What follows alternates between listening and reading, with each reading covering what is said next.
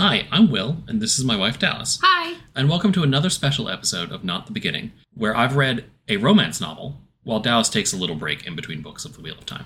On this episode, we will dive in and discuss Ever After Always, the third book in Chloe Liese's adult romance series, The Bergman Brothers. So if you have not read Ever After Always, please proceed with caution. Morning. This podcast will not be suitable for younger audiences. I don't give out kisses, Four Eyes, she said over her shoulder. But I'll buy you an apology beer after this, then we'll see what I'm willing to part with. To this day, Freya swears she was trying for the goal, which was, 20 yards to the right of my head. But we both know that's not what happened. The truth is, we both learned a lesson that day. Aiden can only push so far. Freya can only take so much before something breaks. Badly. Today's summary will be taken from the blurb on the back of the book itself. Aiden. I've spent 12 years loving Freya Bergman, and 12 lifetimes won't be enough to give her everything she deserves. She's my passionate, tender-hearted wife, my best friend, and all I want is to make her happy. But the one thing that will make her happiest is the one thing I'm not sure I can give her. A baby. With the pressure of providing and planning for a family, my anxiety is at an all-time high, and I find myself pulling away, terrified to tell my wife how I'm struggling. But when Freya kicks me out, I realize that pulling back has turned into pushing too far. Now it's the fight of a lifetime to save our marriage. Freya. I love my cautious, hardworking husband. He's my partner and my best friend, the person I know I can count on the most. Until one day I realized the man I married is nowhere to be found. Now Aiden is quiet and withdrawn, and as the months wear on, the pain of our growing distance becomes too much. As if weathering marriage counseling wasn't enough, we're thrown together for an island getaway to celebrate my parents' many years of perfect marriage while ours is on the brink of collapse. Despite my meddling siblings and a week in each other's constant company, the trip somehow gets us working through the trouble in paradise. I just can't help worrying when we leave the paradise and return to the real world. Will trouble find us again? Ever After Always is a marriage in crisis, opposites-attract romance about a sensitive, fierce-loving woman and her resilient husband who has an anxiety disorder. Complete with island vacation antics, a sibling prank gone wrong, and a steamy slow burn, this standalone is the third in a series of novels about a Swedish-American family of 5 brothers, 2 sisters, and their wild adventures as they each find happily ever after. Okay, here we are again. You read another romance novel. I read another romance novel, and this episode is crazy delayed. Yeah, because we have a lot going on. We had a lot going on. We had a lot going on. We no longer have a lot going on. Yeah. But we did move. We moved. We went to Europe. We went to lots of different weddings. Yep. I guess we have nephews now. We're married, so they're your nephews too. Yeah, we have nephews now. A lot has been going on. Yeah. And in the move, it took us a while to figure out a soundproofing situation. It did. Which is why the episode is so delayed. Our car broke down. On the highway. Coming back from one of the aforementioned weddings. Yup. That'll be a time. That'll be a time to talk about when we're, 80 and never going to go anywhere again. Yeah. Because, well, I guess one of those things might be true now. I don't ever want to leave. I'm not going anywhere. You're never leaving again? Never leaving again. You're staying in the house? Yep, staying in the house. I'm just going to be a shut-in. Okay, cool. I definitely don't have, things to do, places to be, nephews to see now again. Yeah. My sister had twins. That's a thing that happened recently. Yeah. This last weekend at the time of recording. Yeah. So, yeah. Wild. Yeah. But, I read this book a month ago. I first read this book several years ago and then read it again a month ago. Yeah.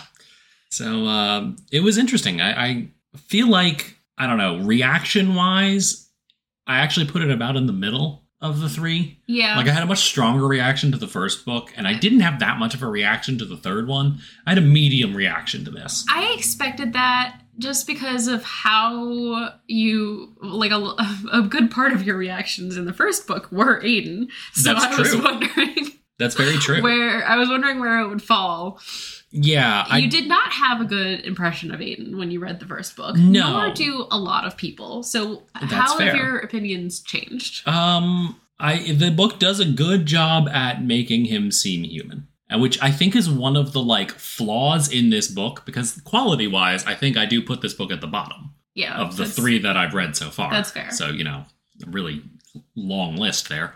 But At least in the series. That's true. You have read 5 romance novels now. I have read 5 romance novels. And I will say I am enjoying the series much more than I enjoyed the standalones. Red, White, and Royal Blue was good. I feel like it was a bold choice making that be the first one that I read, though. Really? Yeah. Why? Not because it's bad, but because when I was reading it, I had to overcome a lot of like, okay, this is just romance novel stuff. So having my favorite one of all time be the first one that you read. For something that takes me like 2 hours to read, yeah. You do read fast. More because like romance novels, in a way that I think fantasy novels don't, they kind of hit you in the face with tropes like the whole time. It is built on tropes. Right. And so a lot of me reading Red, White, and Royal Blue was, oh, look, here's this trope. Oh, look, here's this other trope. Oh, look, here's yet another one. Yeah. Whereas the series, one, I think Chloe Liese does a much better job at not doing that than other romance authors that I've read, all 2 of them. All 3 of them. You've read 3. 2 other ones. Yeah. Okay. So like Casey McQuiston and whoever wrote the Witch book. India Holden. They didn't do as good a job at kind of playing with the tropes, I don't think. That's fair. And part of that's just length of time. Chloe Liese has much longer time frames to deal with. Yeah, her books are longer. Right. At least than the Pirate Witch book. Yeah. And so... Red, White, and Royal Blue is actually longer than most of these. Yeah, but it's not a sequel, right? Yeah.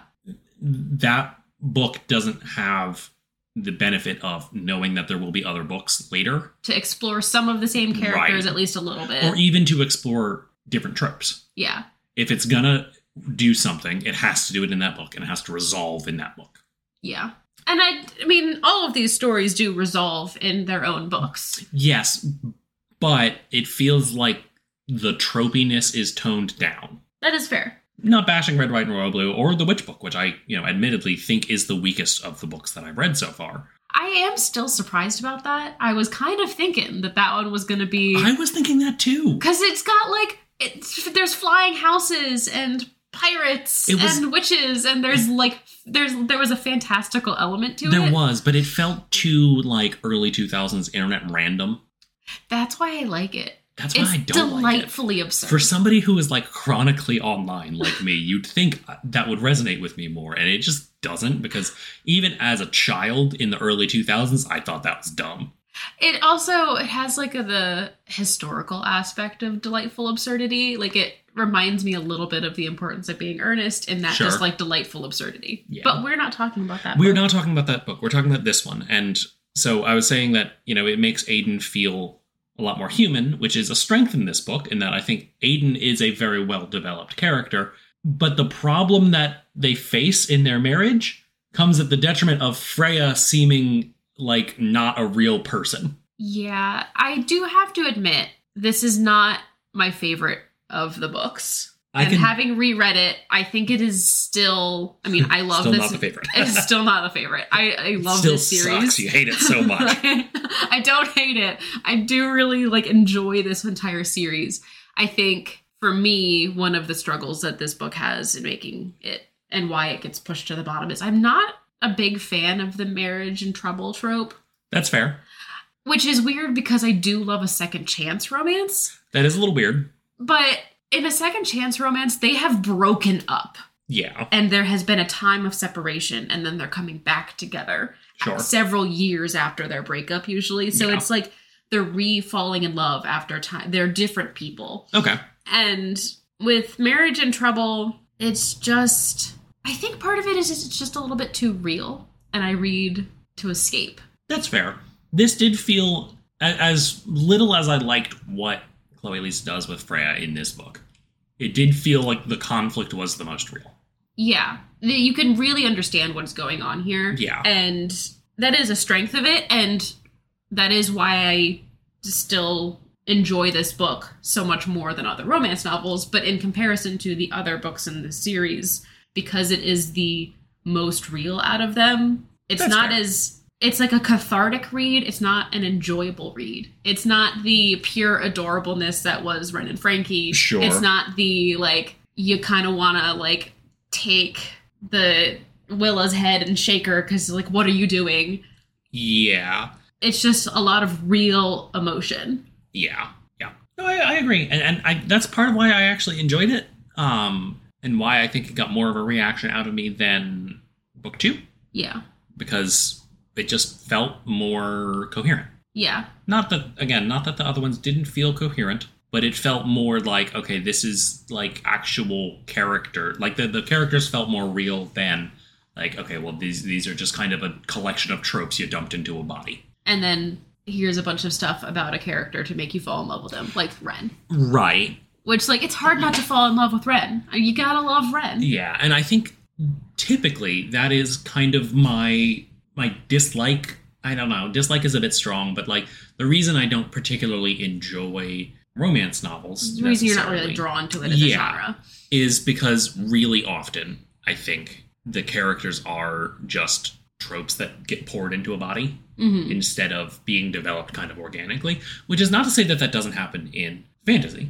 It definitely does happen in fantasy, but one of the reasons I like The Wheel of Time is it kind of starts out that way, and then you realize, oh, he did that to prove a point. Yeah. Where later it's like, okay, these tropes, they're not the tropes, they're burdened by the tropes. Right, like Rand is the chosen one, but he's burdened by that knowledge, not really, and like very deeply burdened, not kind of in the way of like, damn, I guess I'm the chosen one. Well, time to go have an adventure. Right. Like, Rand's angst feels really earned. Because, like, being the dragon just fucking sucks.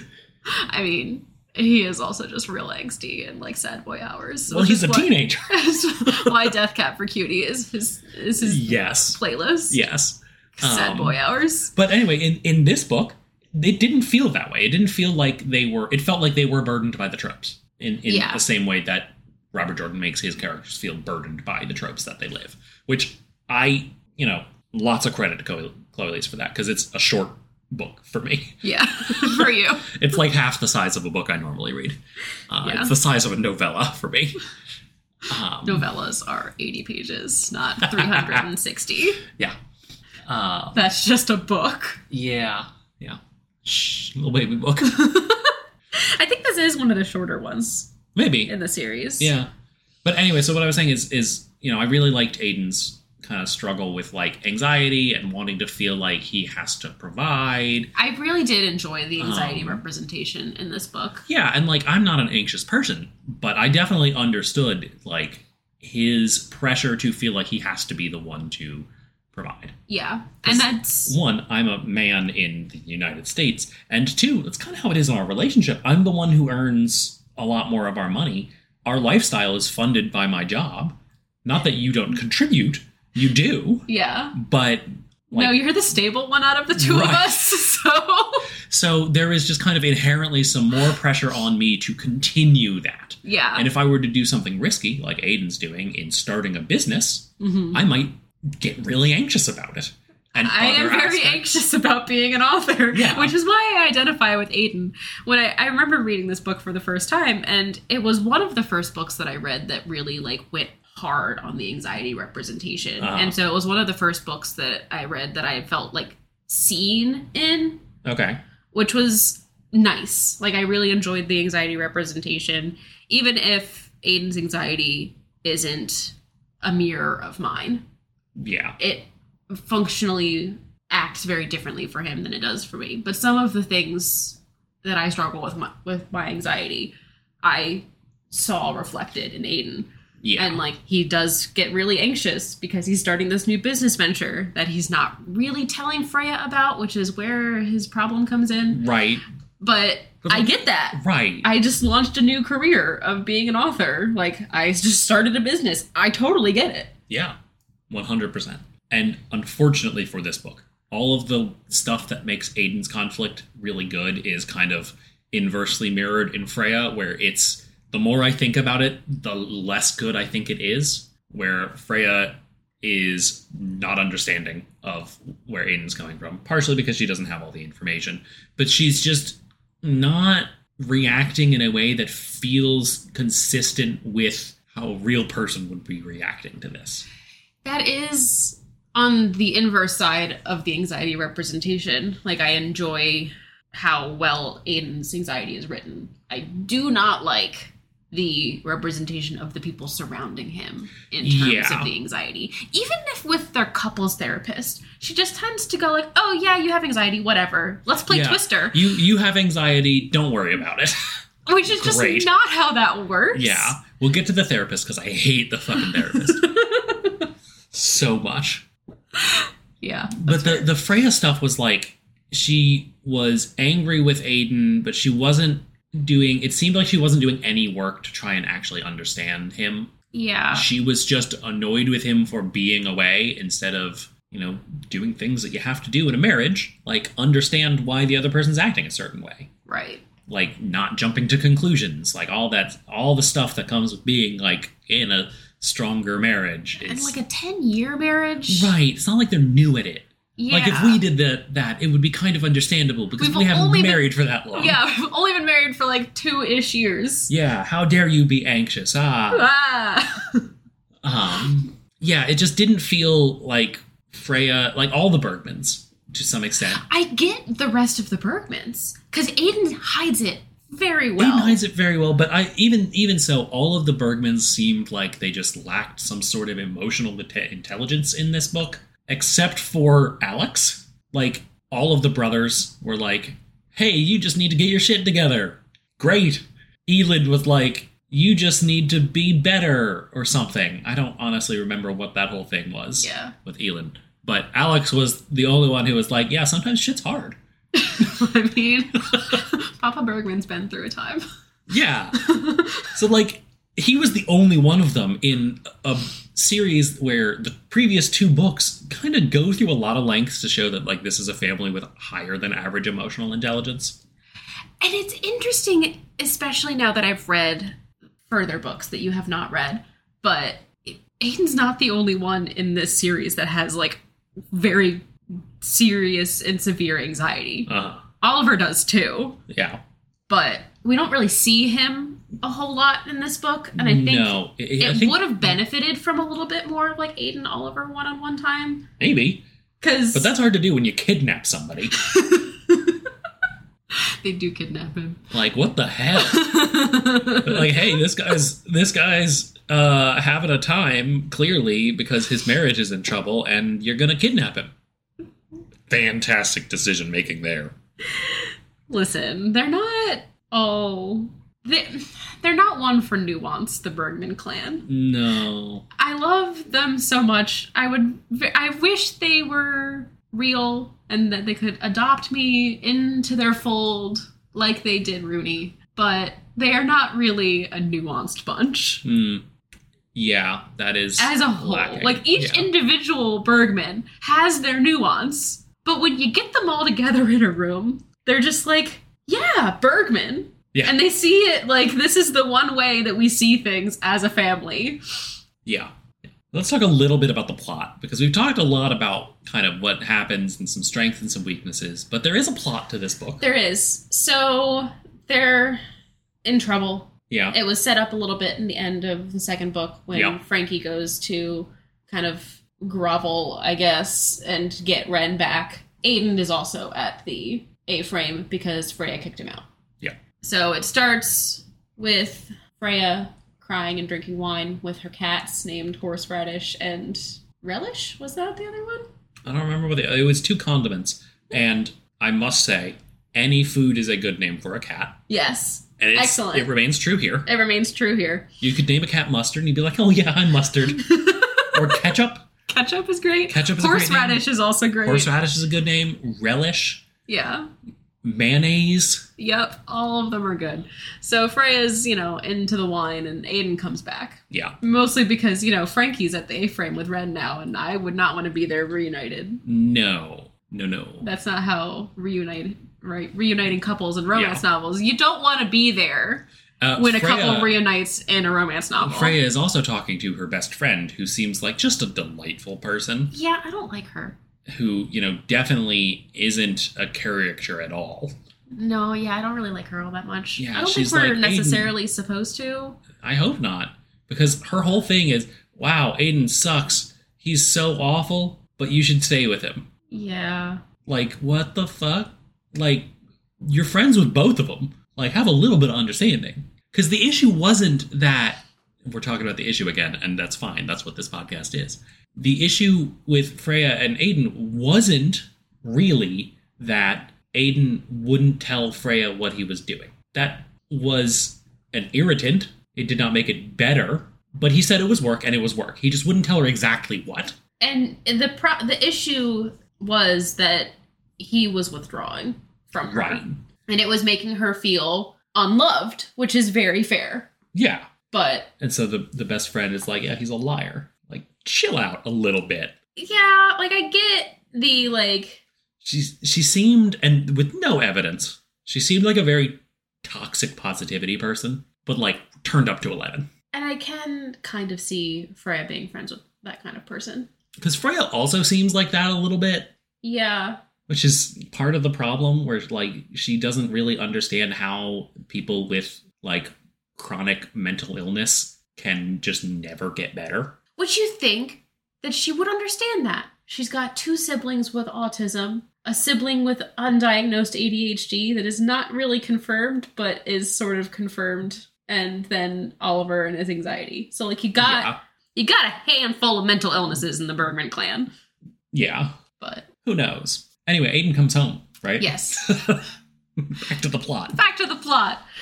Yeah, Aiden comes home, and, you know, they sort of fight. They sort of don't. She It's watches very him tense. jack off in the shower. Yeah. But not to completion. He gives up. Because what the fuck? This book has so many just, like, bruh moments. Like, why is there a scene of him jacking off in the shower, but not finishing? I don't know if finishing would make it better or worse, but it needed to go in one direction. Yeah, it was a little bit of an awkward scene. Bruh. Yeah, there's some bruh moments. More than a few. I would say a good 60% of the flags that I did in this book were just me going, bruh. Yeah. Yeah. I can see all the green flags on the book. Is that what you thought here. was bruh? Because I did it in one color, and I don't think it was green. It was like orange. No, it was green. Oh, was it? Yeah. Oh, well, a good 60% of those are moments where I was very confused as to why this was written. Yeah, all of the, like, the dark green flags are flags from you, and it was times where I was like, I don't know why he flagged this, so I'm going to leave it as green. If sometimes I could see, like, why you flagged it, I flagged it in a corresponding color of, like, oh, this is a really good quote, or, like, this is a plot point we should talk about. But, yeah, no, there was some solid bruh moments. Why? Like, I know it's a romance book, and it's not the most tame romance book, but there's some, like, weird sex stuff going on in this book. Okay. It's been a month since I've read it, so I don't really remember everything. But I just remember thinking, like, why is this book that is about 2 people who are not having sex talking about some, like, very specific sex? Like, there was stuff about sex between the Bergman parents, and I'm just like, I don't remember that. It wasn't like explicit. It was when they were all like, let's give our parents some some alone time in the hotel so they can fuck. Like, what the fuck? I mean, to be fair, though, they were going on a giant family vacation for, like, their 40th billion anniversary, so... Still a weird thing for kids to say. You're not wrong. That's exemplary of the bruh. Yeah, no. They're very comfortable with each other, the Bergmans. I guess so. But yeah, Aiden comes back. They, don't do anything together. It's tense. They have lots of tense moments. And then Aiden suggests going to couples therapy. So they go to couples therapy. Yep. And then... Their therapist is the worst. Then there's a Bergman family dinner, and the vacation is announced. So then they continue to go to therapy. Their therapist has explicitly told them they're not supposed to have sex. Yep. And so... Which, even as I was reading that, I was like, okay, what?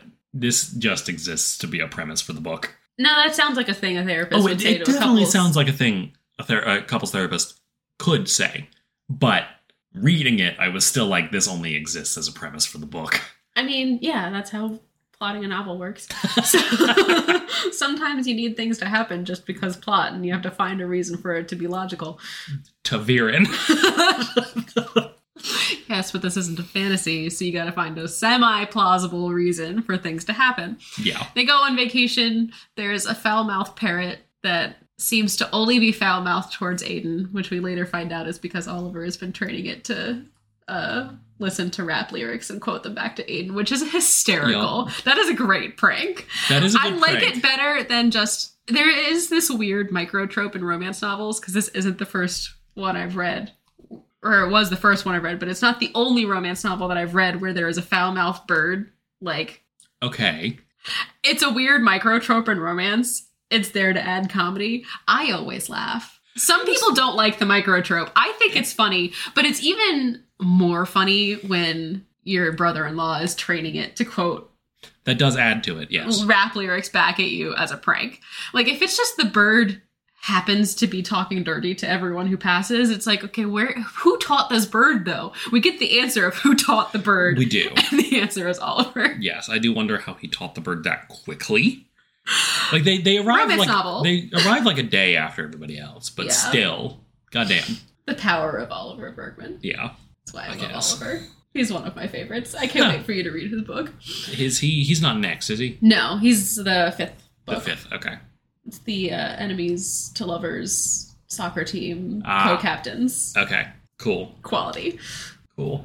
But yeah, they're at the beach. Various things happen at the beach. They fight, then they not fight, and then they fight, and they not fight. And then they not fuck. They're fucking. But also... They're having sex. There's no penetration. There's no penetration. But sex doesn't have to be penetrated for it to be sex. No. But for two people who usually do, if you're not, you're probably not considering it fucking. It's still sex, though. That's what their therapist says when they get back. That's not what I've been saying, though. I've been saying they didn't fuck. Yes. That's true. But yeah, they do have some adjacent fucking, I guess. They come right up to the line, basically. They do. And then Oliver and Viggo pull an admittedly very not well thought out prank in which they're on a hiking trail and they hop out as a clown and Aiden falls off a cliff and breaks his arm. Yep. And this is the one instance in this, as my reread, you can start to see the low levels of anxiety coming up in Oliver. Because you can start to see him spiraling when he realizes, like, how ill thought out this prank was. I mean, it's not... I wouldn't call that spiraling, because he almost killed a guy. But Viggo's fine. It's not spiraling if it makes sense. Yes, but...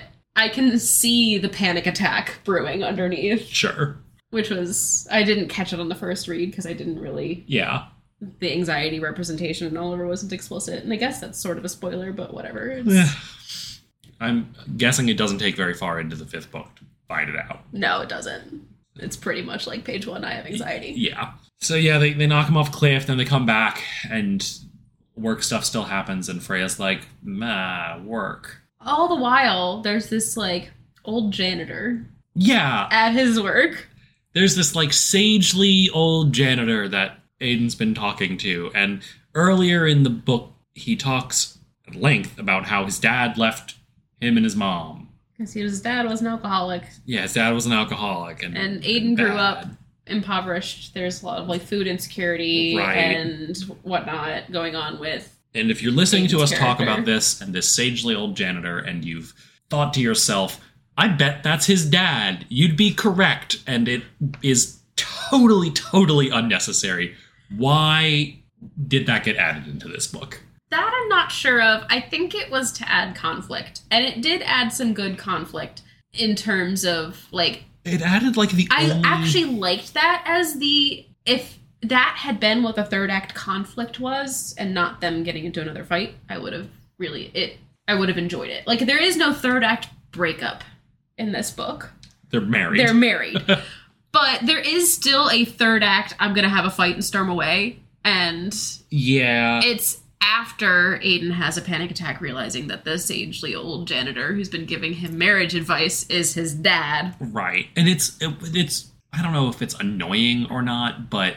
It's like the only time Freya actually understands that, like, yeah, he's going to have a reaction to this. Yeah, and she is it's one of those moments where it shows that how her growth in this series. Yeah, but in this book. It also doesn't, though. That's the problem with it, because she's reacting well to an acute event, not an elongated period of stress. Showing her growing in a way that we don't have any reason to believe she lacked before. Except that it's very explicitly, like in Aiden's internal monologue, he's never allowed Freya to see one of these acute events of his before. So this is the first time she's ever seeing a panic attack of his. Yes. And so she's reacting well to a panic attack. But again, it's kind of like the thing that was causing their problem wasn't panic attack. One thing happening. It was an elongated period where Aiden was feeling more stressed. Yeah. I think that moment was supposed to be her showing her growth. And I think it did to an extent. It didn't fully. I'm not fully convinced at how much Freya actually grew in this book. Right.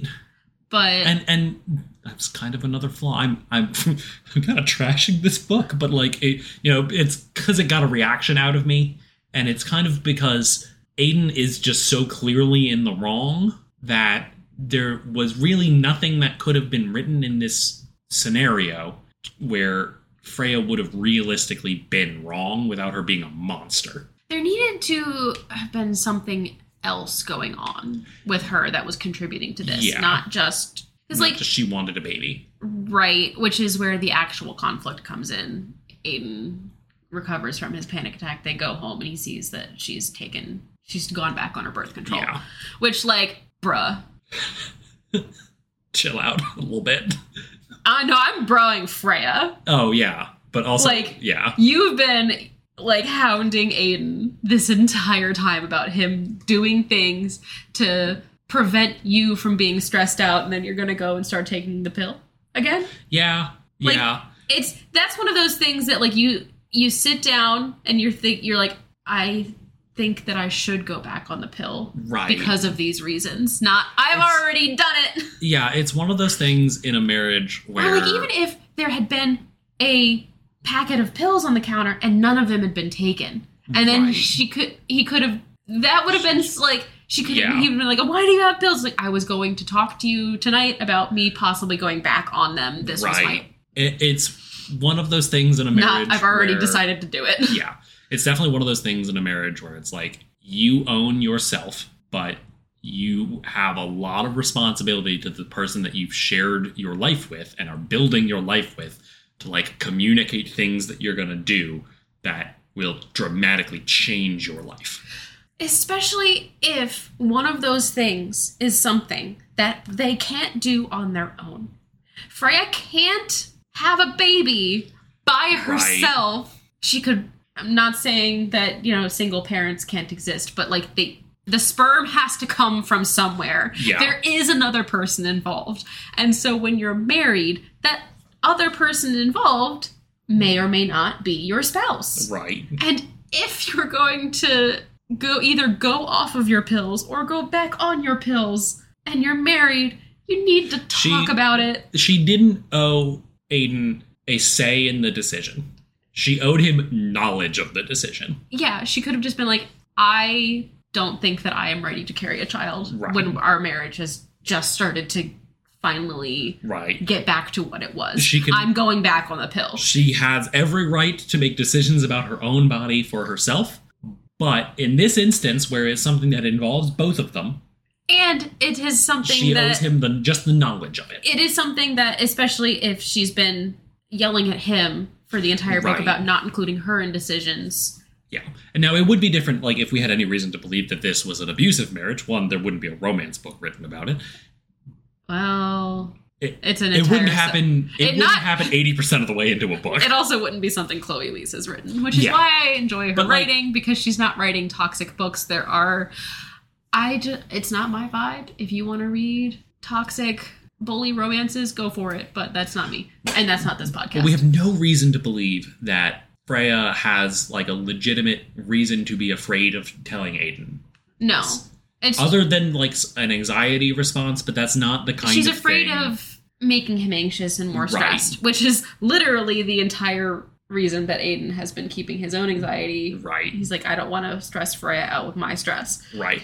And actually talking about it, I've realized what would have been the better plot for Freya is she needed to want to change careers to something either where she had to start over or a lot lower paid. Because then Aiden's anxiety is balanced against actual, real, more heightened pressure. Yeah. Where, like, she's trying to do something that is causing him to be even more anxious without realizing it. That could be her flaw, where, like, she is talking about how she wants to do all of this stuff that will cause him to have to work harder in order for them to be able to have the same lifestyle, which is something that she wouldn't think about because she didn't grow up impoverished. Right. And that would have made it a lot more even. It would have made Freya's stuff... But, like, Freya got a promotion. She's making more money than Aiden now. Right.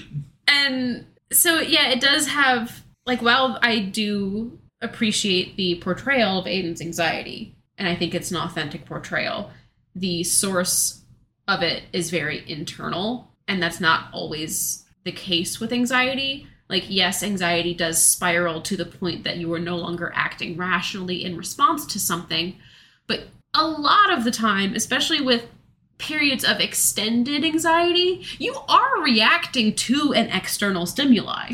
It's just an it's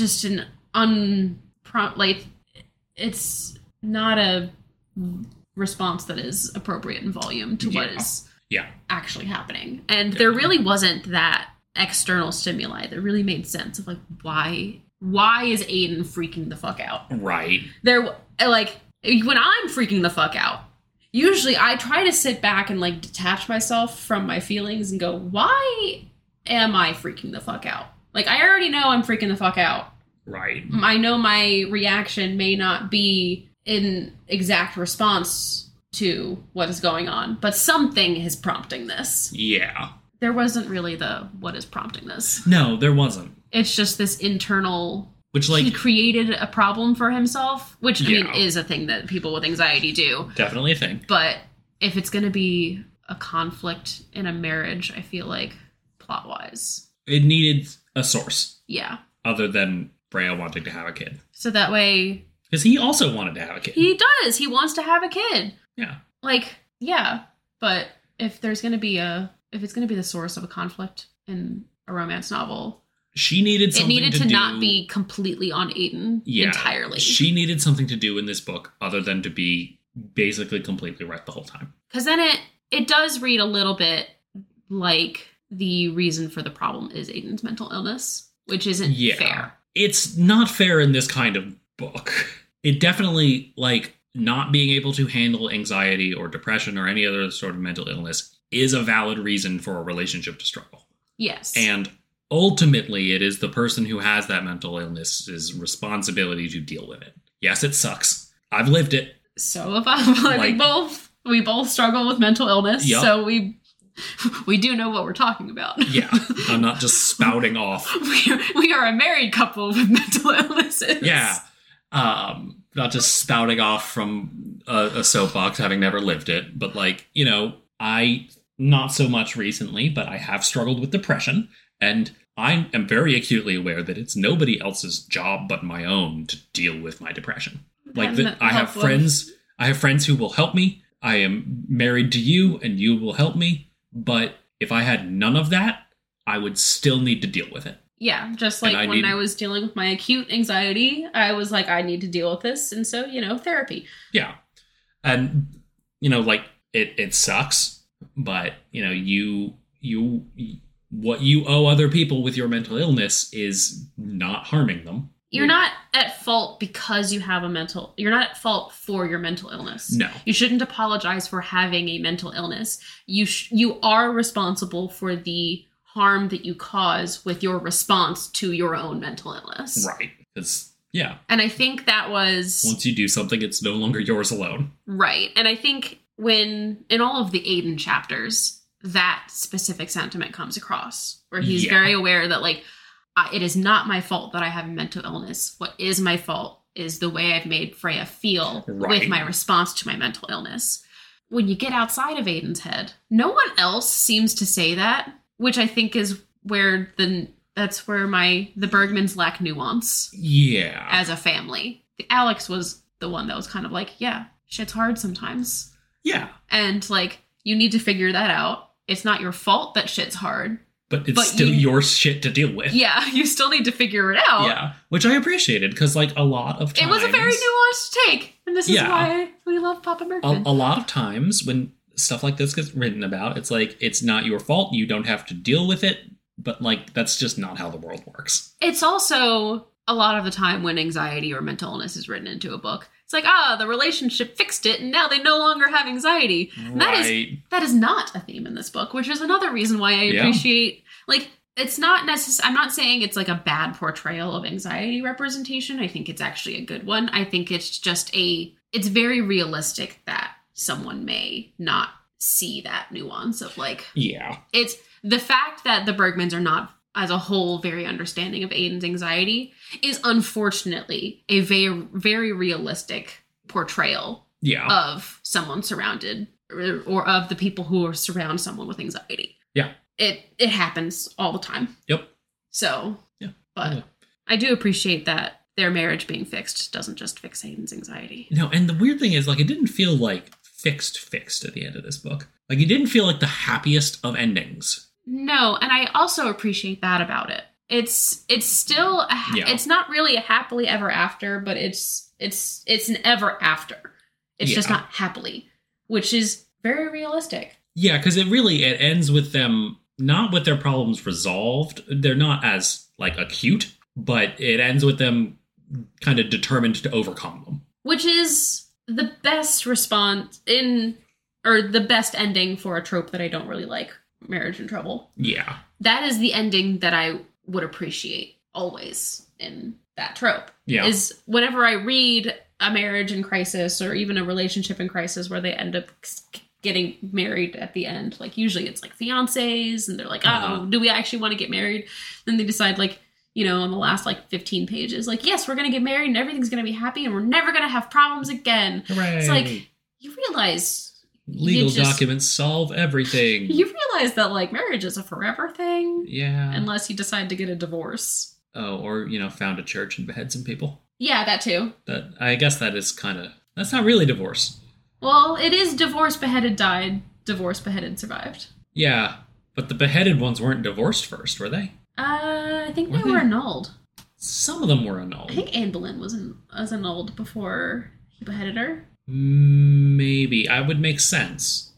I don't think... Given the whole Anne Boleyn thing. I don't think the second beheading, they annulled that first. I think he was just pissed that she was, quote-unquote, sleeping around, which I'm not sure I really believe.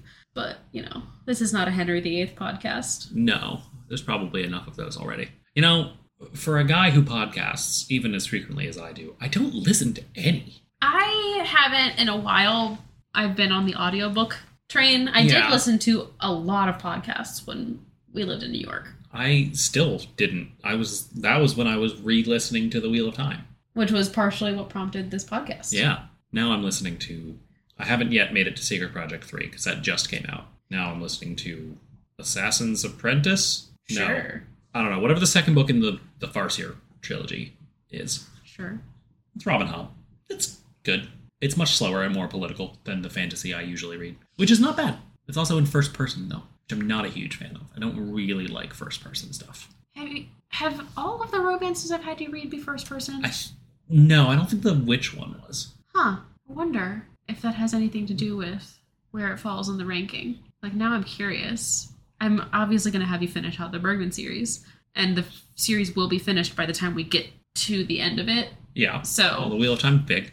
Yeah. And the next book, or the last book, Viggo's book, will be out next year. So...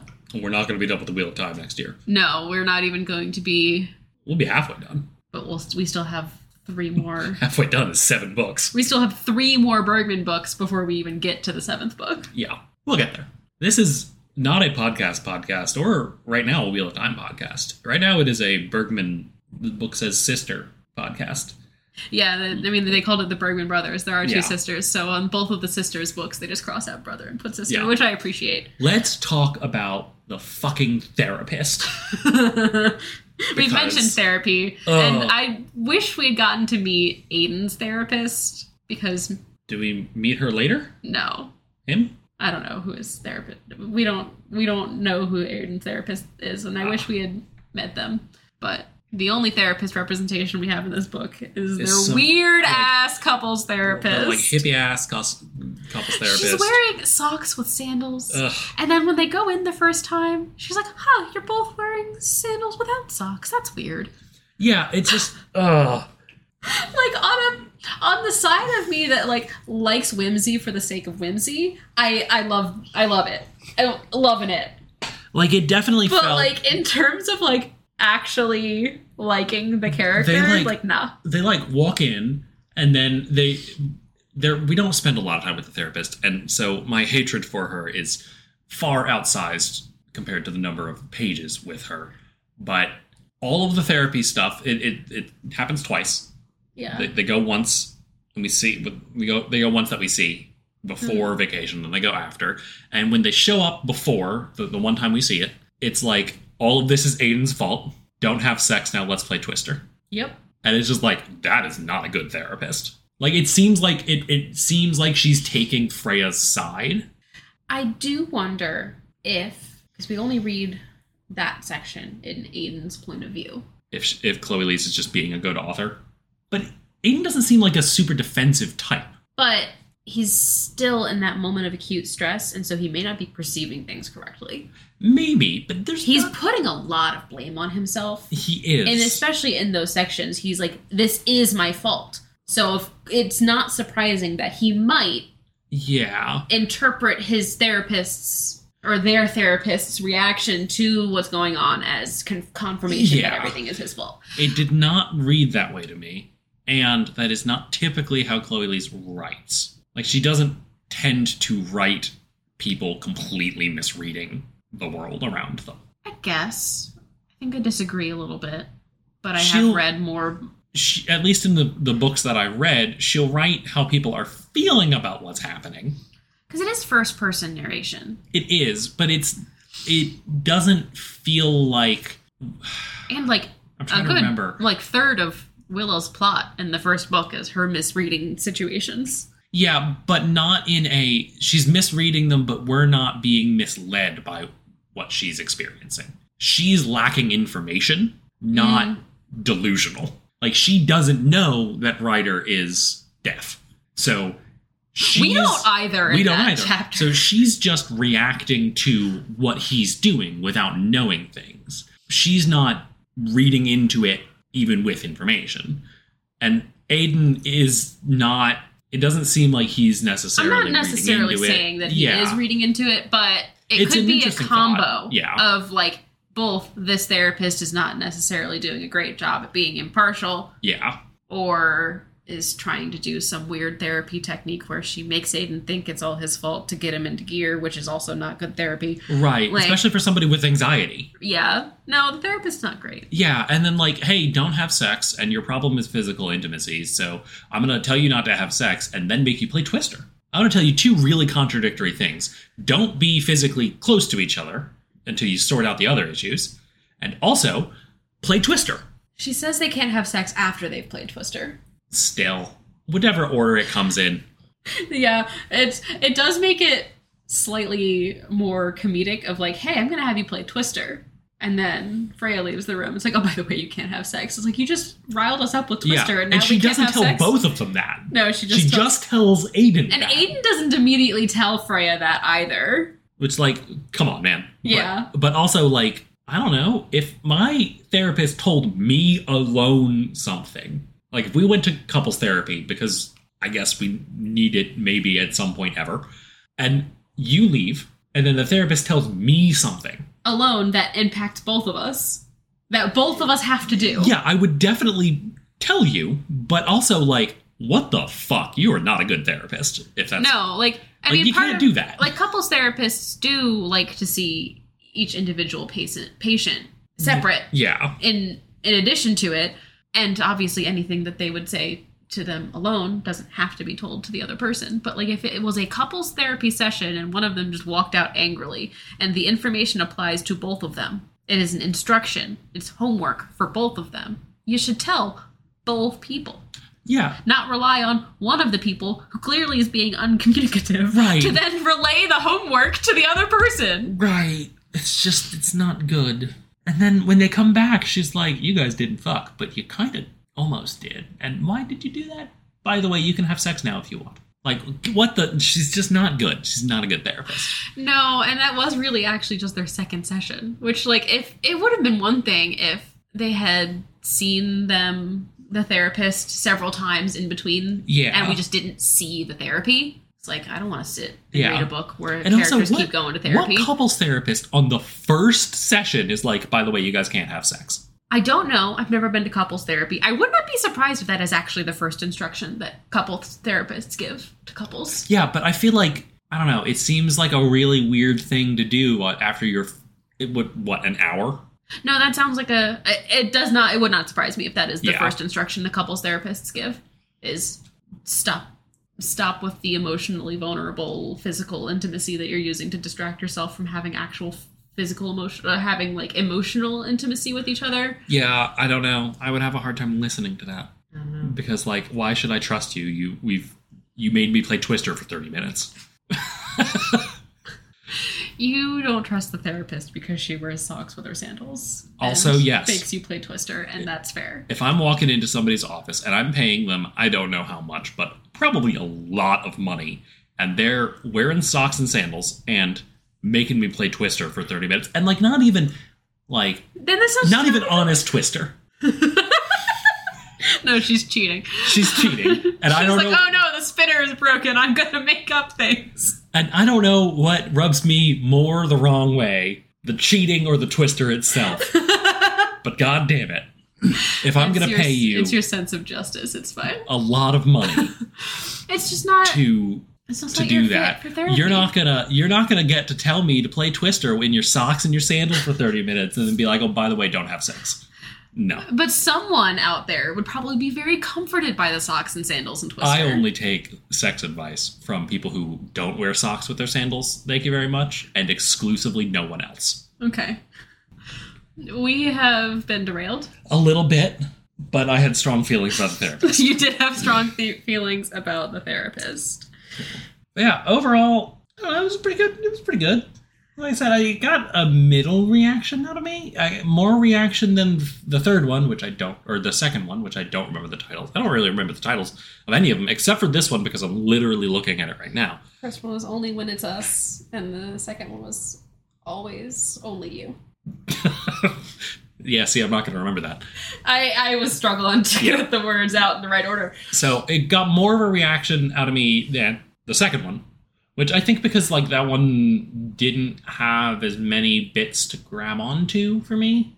That's fair. Like it wasn't bad. I mean, one of the main bits I grabbed onto was really identifying with Frankie and her autism representation. Like it just it was one of the first neurodivergent representations I'd ever read.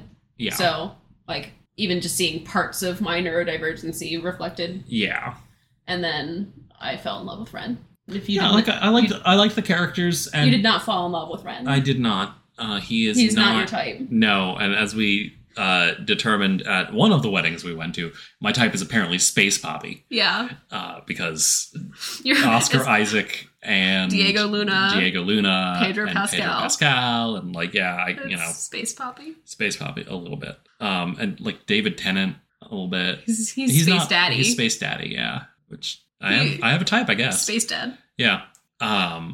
Anyway, I didn't grab on, like there were no like kind of rough bits to grab on that for me. Yeah. Which like generally speaking is where I kind of fall off with romance, because it's kind of all supposed to be as a genre, like sanded down, smooth, easy to consume. Yeah.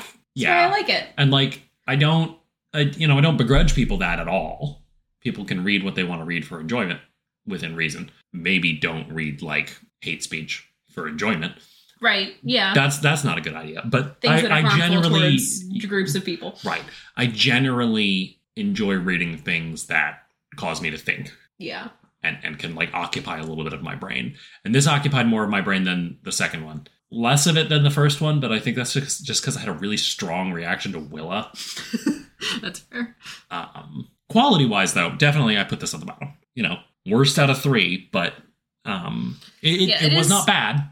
It is my least favorite of them. I think part of it is because it made me think more. So, while I still really enjoyed it, and it is a really good book, it's not one of those books that I'm, recommending to people. That's fair. I tend to recommend, unless it's this would be a very specific recommendation if someone came to me and was like, I would really like to read something that has, a lot of grit and nuance and, emotion to it. Yeah. This one. Yeah. If someone's like, I just want to read something light and fun and fluffy, then, not this one of the Bergman series. No. I would probably just recommend the Bergman series in its entirety. Yeah. But, Yeah. Overall, I liked this one pretty fine. We got to see more of the Bergman siblings in this book. Yes. So I think we should talk a little bit about the ones that we haven't seen. They also featured a lot more prominently in this one than they had in the past two. Yeah. So since there's several Bergmans that you've yet to read their stories, should talk about them a little bit. I don't have very many opinions. The only one who we really spend any real amount of time on page with is Axel, who seems like a guy that exists. Axel's the next book, so it does sort of make sense. Of characters in books, he is one. Yeah. That is something I'm realizing that I really enjoy about the way Chloe Leese writes her books, is she does set up seeing the next character slightly more. Yeah. And we see Aiden a lot more in the second book because it sets up, at least at the end, we see more of Aiden and Freya. And this one, we see a little bit more of Axel. Axel's the next book. Yeah. There is a moment in Axel's book where we get to, I believe we get to see Oliver more. If I'm remembering plot-wise, I don't want to spoil anything, but Oliver shows back up for an extended period of time, and so we get some one-on-one Axel and Oliver time. Oliver is the book after Axel's. Yeah, and that I definitely also think is driving some of my enjoyment of this series, where I like world building, and this is not super in-depth world building, but it exists. It's character world building. It is, and even then, I would still not call it super in-depth. But again, I read books that are twice as long, so for a book of its length, for a book of its length, it's pretty solid. And it's just pretty solid in general, especially when that's generally not the focus of these books. Yeah. But what is there, I think, sets the stage better, and so each time you read the books, you read a new one, you get more of the picture, and you don't start a whole new picture from scratch. You get a deeper understanding of the picture. Yeah. That is being set up in the very first book too, which I appreciate. I like that. Obviously, I read long fantasy series. You do. I specifically picked out the book series that I'm reading. One, because a senior vice president at my work recommended it to me. I'm not going to turn that recommendation down. But 2, because it's a 9-book long epic fantasy series. Yep. So that's my jam. You do read that. When I was getting brunch with a friend of mine, and I said that you like to read long epic fantasy series, she immediately was like, is he a fan of Brandon Sanderson? Yup. It's like, yes, you hit the nail right on the head. Yep. Although I did come to it late for fantasy readers. You did. Because I had read his Wheel of Time stuff, and then I didn't touch the Cosmere until 2 years ago. It was after your more recent reread. Yeah, I read the Wheel of Time, and then I read The Magicians, or listened to, whatever. Read. And then I started on Elantris. Audiobooks are reading. Audiobooks are not reading. But they are consuming a book. It's the same thing. They are incredibly similar things. But one is listening and one is reading. It's the same thing. But anyway. Yeah, I call it reading, whatever. So I didn't really start on the Cosmere until, I think, 2020. I think I started it right before the pandemic. I think so. That sounds familiar. And then, of course, I fell in love with it because everything Brandon Sanderson does is, designed to be something somebody like me would love. Yeah. But that's neither here nor there. You are in the Brandon Sando fan club. Oh, yeah. He is kind of my god now. He's your god, too, a little bit. Never have I ever wanted to be a middle-aged, cis-het, white Mormon man. Nope. And yet, if I could write at the speed... Oh, boy. ...at which he does... It's a lot. You know how many romance novels I'd put out? He wrote 1 million words in 1 year, and that was just The Secret Projects. Yep. No, I don't think he's doing that again anytime soon. Or that was just the secret projects and the 2 that we know he was writing. He could have written more that we don't know about.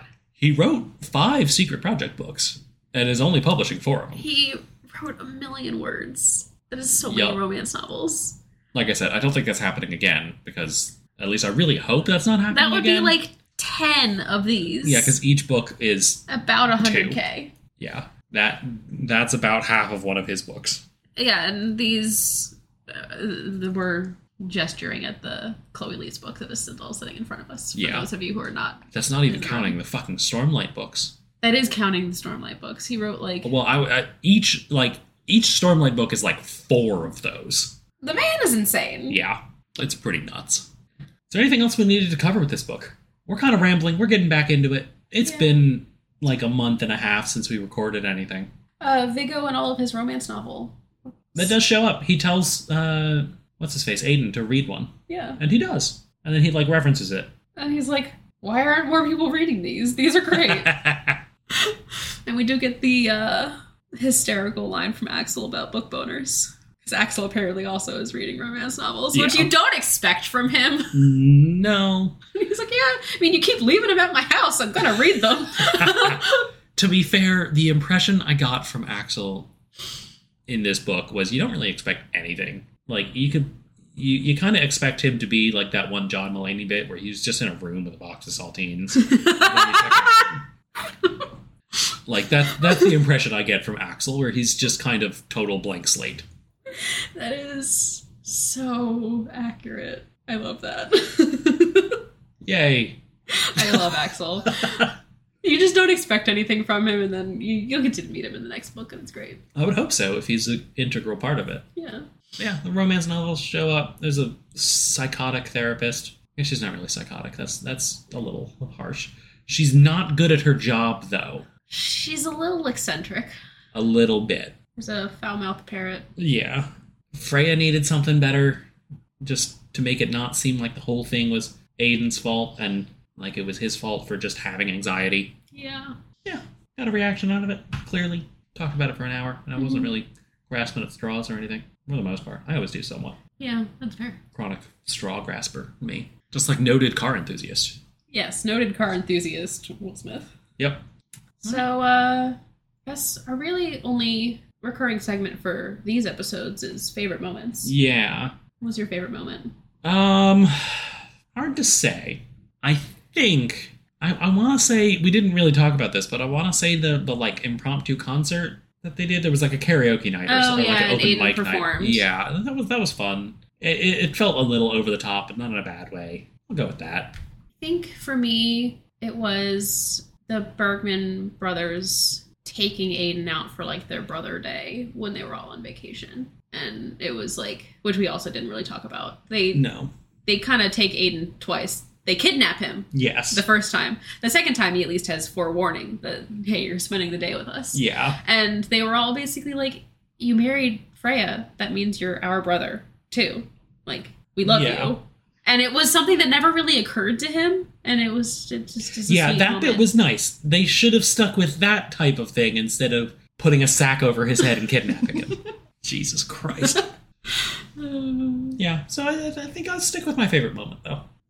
And then we've sort of talked about where it falls in the ranking of romance novels. I think so far my rankings are from top to bottom. From top to bottom in terms of quality. Enjoyment is a different thing, and it's a weird thing for me with romance book, because like there are lots of bits of romance books that I don't really like.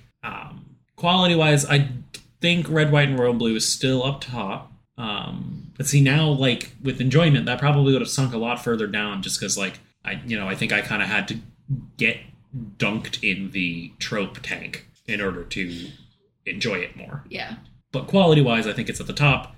Then I think it's the first book in this series. I think it's 1, 2, 3, and then the last one is the Witch book, quality-wise. So, enjoyment-wise? Enjoyment-wise, I don't know, because strength of reaction is not necessarily strength of enjoyment. If we're just going by strength of reaction, it's book 1, book 3, and then Red, White, and Royal Blue, and then book 2, and then the Witch book. Okay. Very different. Yeah. which is why I prefer quality. Just because, like, I don't know if I liked this book. That's fair. It's not like the Dune movie, where, like, I got out of it and I was just kind of stunned by how good it was, so I didn't really know. Yeah. But now I know that I love that movie, and not just because Oscar Isaac is in it. Yeah. This book I came out with, and I was like, I don't know if I liked that, but it got a reaction out of me. Yeah, that's fair. Yeah, let's stick with those rankings, though. I think, for me, at least with these Red, Red, and Royal Blue, obviously, we know where that lies. Yeah. And in this series, in terms of my favorites, I think it's 2, 1, 3. So yeah, makes sense. Ren and Frankie, Willa and Ryder. Yeah. And Freya and Aiden. Yeah. We have not read the rest of them, and there's one that I still have not read yet. I'm very excited for it, though. It's gonna be good. So. Is it the one that's not out yet? No, the one that just came out, If Only You. Okay. It's Ziggy's book. Jesus Christ. Chloe Liese needs to come up with some new words. Well, I mean, if you've noticed... It's always 3 words. It's always 3 words, and it's... Or it's not always 3 words. It's always a phrase that they end up saying to each other in, like, that last bit where they're... I don't like that. I know, but I don't Titles like it. are hard. I know titles are hard. I suck at coming up with titles. I didn't come up with the title. I'm good at it. You are really good at it, which is why you're going to be my title person, because I can't... I didn't come up with the title for Queried Sick. That was not me. No. I came up with the title for my next one, but then you came up with the titles for the 2 and 3 in that series. Yep. So... And, like, quick. Yeah. And the premises. Yep. You're strangely good at coming up with romance novel ideas. I have a talent. And that talent is not writing, but is instead romance novel premises. So, yeah. This was Ever After Always. Got the name right. In 1 week, we will be starting season 6, Lord of Chaos. Yeah. A little bit shorter. We started reading it, and then our car broke down. Our car broke down. On the highway.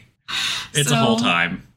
Yeah. That'll be in a week. Yeah. And then we'll probably be back to our normal 2-week schedule. At least for Lord of Chaos. We're still settling into the house. And all sorts of stuff's going on. Yeah. Anyway, this was Ever After Always, the 3rd book in the Bergman Brothers series. And we will be picking back up with The Wheel of Time, Lord of Chaos. Bye. Bye.